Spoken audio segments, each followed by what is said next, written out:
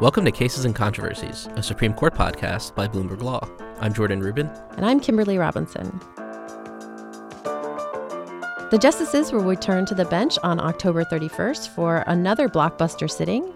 And while the affirmative action cases against the University of North Carolina and Harvard are getting the most attention, the justices will also consider a major challenge to a 1978 law meant to stop the breakup of Native American families. So, Kimberly, before we bring on our guest, do you want to give a very quick intro to the case? Sure. So the 1978 law known as the Indian Child Welfare Act, or ICWA, was meant to prevent Indian children, as they're referred to in the statute, from being taken from their homes.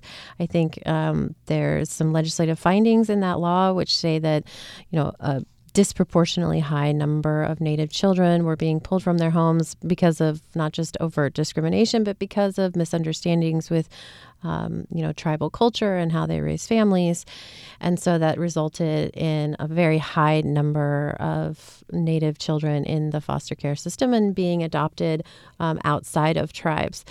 That's been around since 1978, but the Supreme Court is now going to hear a challenge brought by couples who attempted to, and some who did, adopt Native children, as well as the state of Texas, who says that the law forces states to do more than the federal government can actually tell it to do. So let's bring on our guests to chat to get a little deeper insight into what's going on here.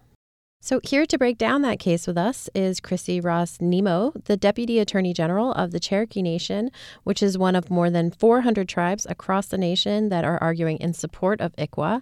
Thank you so much for being here with us. Thank you for having me today. So I guess, to kick us off, I was just wondering if you could describe for us what it is that the Indian Child Welfare Act was meant to do. Sure. It was passed in 1978, and the Indian Child Welfare Act was a result of basically community organizations. Grandmas and aunts and mothers in communities recognized that their children were not around. It followed different areas in history of the United States of separating Indian families, and that was movement of tribes from their original homelands. It was putting children in boarding school, which we hear a lot about today.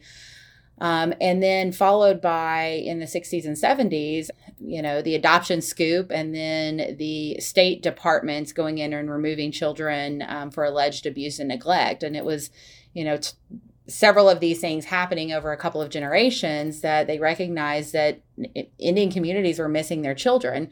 So the law was passed in 1978. Congress and the congressional findings that are part of the law state that the most vital resource to the continued existence of Indian tribes are their children. But ICWA at its very core is a family preservation statute. What ICWA is about is keeping children with their parents and requiring the state to help parents keep children from being removed in the first place, or help them get their children back in their home. If they can't be placed with their parents, then to place them in the home of a family member, Indian or non. And if they can't be placed in the home of a family member, to place them in a tribal home. There are some other substantive and procedural provisions that apply to tribes directly, but again, at its core, it is a family preservation law. And so I wonder if you can give us a sense of how successful this law has been and sort of whether or not there's more work for it to do. So we have some data, but we don't have a lot because we don't really do a good job on a state-by-state basis or on a national basis of tracking. There is some data out there. What we do know is that Indian children are still overrepresented in state foster care systems, as most minority children are. But we see, for example, in the state of Oklahoma, about 11 to 12% of the population of the state of Oklahoma are tribal citizens. But when we look at kids in foster care, some years it's as high as 30% of the kids in foster care are Native children. I think that would be worse without ICWA, and I think it is working. I think we have more work to do.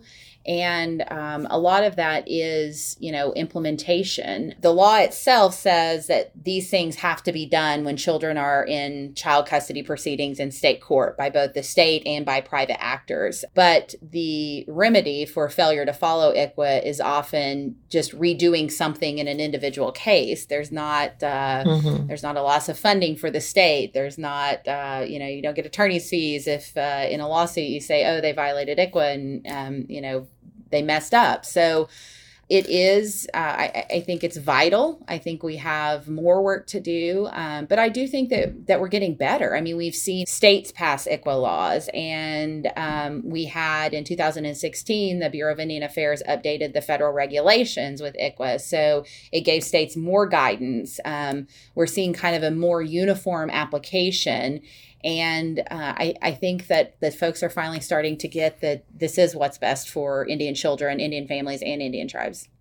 Yeah, I do want to talk a little bit more about those state laws and sort of what effect this litigation in the Supreme Court could have. But first, I wanted to ask sort of a broader issue about ICWA. You mentioned that it's been around since 1978, and I know this isn't even the first Supreme Court case where it's really at the heart of the litigation. But I'm wondering, in some ways, did the Supreme Court invite this particular challenge? I'm thinking here of, there's a case, Adoptive Couple versus Baby Girl, in which the issue was not whether or not ICWA was constitutional, but some of the justices sort of raised that issue as a possibility. And I mean, has that increased the litigation against the act, or was this something that was going to happen anyway? No, so there's a line in the Adoptive Couple case that said, if we were to find XYZ, it could present equal protection challenges. And I think that that really was a door opening for folks who sought to have ICWA, if not, struck down altogether, narrowed. And we saw immediately following the Adoptive Couple case and the promulgation of the regulations, we saw some other challenges in federal court and in state court. None of those went anywhere. And there were equal protection was, I would say, tangentially raised in some of those, but it was never kind of the focus. But this was one that stuck. That's interesting. You mentioned the equal protection issue here.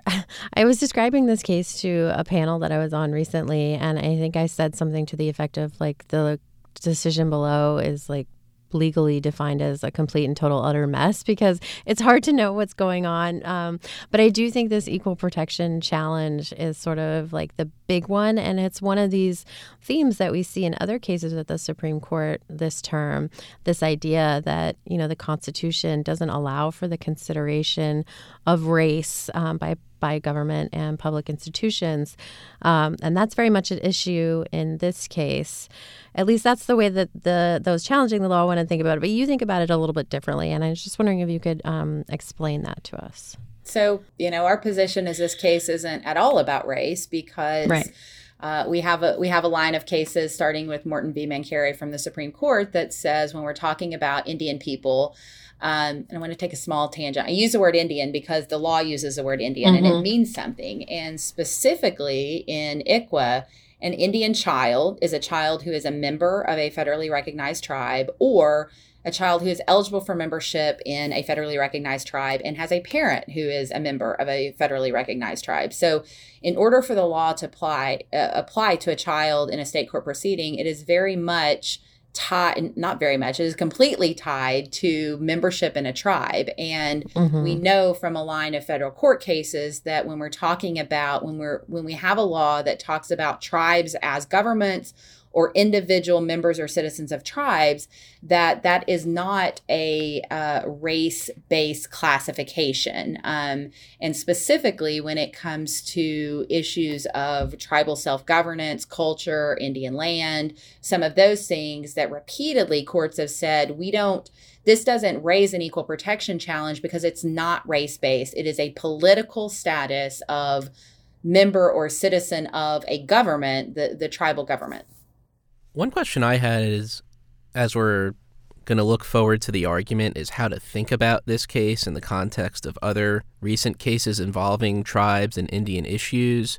Probably the biggest issue in recent years has been this dispute over Indian land from Oklahoma that involved a criminal issue, at least in the first instance. I'm wondering, do you view this ICWA case as part of a line having to do at all with that case and how the court will view it, or do you view it differently? I do. And I think even in this case, it's really interesting the arguments that were kind of the most pushed by the plaintiffs have changed from the original case to what's now in front of the Supreme Court. And the equal protection is troubling, and we've talked about that. But in the most recent brief filed by the state of Texas, which is the last thing that's been filed in this case, this argument of whether or not Congress, under their plenary power over Indians, which is, again, lines and lines of Supreme Court cases say this, the state of Texas is arguing, based on, I think, the Castro decision, that like in criminal law, where Congress maybe doesn't have the power to tell states they can't prosecute non-Indians on reservations, that when it comes to family law, an issue that is reserved to the state under the 10th Amendment and traditionally has been, that Congress's authority over Indians doesn't extend to legislating what states do in family law cases in state courts. That's the argument that one of the arguments that the state of Texas is making, and it is pitting Congress's authority over Indians against states' rights. So I'm really glad that you mentioned that Texas is involved in this case. There are a few other states that are on the side of challenging ICWA, but there are 23 states, I think is the count, plus the District of Columbia, who are urging the court to keep ICWA in place. And I'm just wondering how we should think about those, the state involvement here, and in particular, how the breakdown among the Native population fits within these states and where they're weighing in. Right. So, and interestingly, Texas is now the only plaintiff state in front of the Supreme Court. When the case was at the Ninth Circuit and the Fifth Circuit, there were two other states. Right.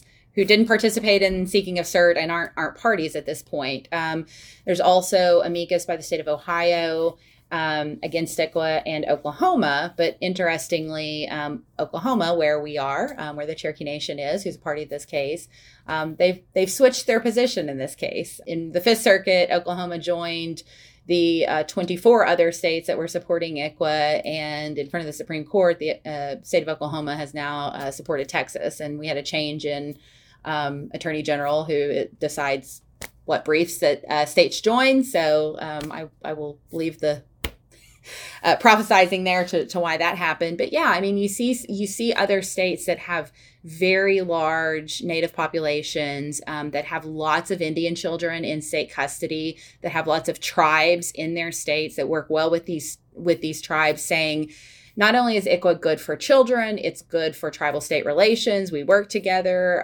to produce best outcomes. And then you have the state of Texas, who has 2 or 3 Indian tribes, I'm not for sure, relatively small, especially compared to their overall population, Native population. Actually, yesterday we were running numbers on cases. Cherokee Nation is the largest federally recognized Indian tribe in the country. I think that we probably have the most ICWA cases in state courts across the country. We track those. We have 16 cases in Texas, compared to 200 cases in the state of Oklahoma, compared to 40 cases in California. So we know that when we're talking, first of all, when we're talking about the number of cases impacted in Texas, it's a very, very small number of their total caseload. We also know from other court cases that Texas doesn't do a good job with child welfare otherwise. There is a current pending federal case where Texas is under contempt orders because federal court has found that they've violated the civil rights of foster children because they've subjected them to abuse and neglect. They've lost children. They've had children die in custody.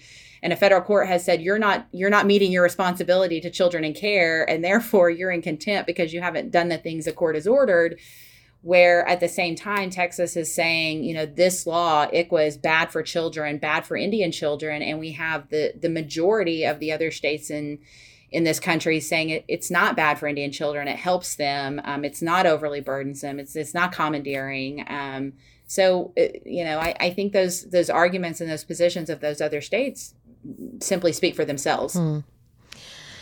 You mentioned earlier state laws. I think it's nearly half, of the states have codified ICWA into their own state laws. And so I wonder if what does it mean for those laws if the federal legislation is overturned? I mean, do those just stay in place, potentially kind of blunting the effect of a court ruling overturning ICWA? Yeah, so that's a really complicated question. I'll try to keep it short. First of all, the laws are very different. There's only a handful that are truly kind of comprehensive that have codified all of ICWA.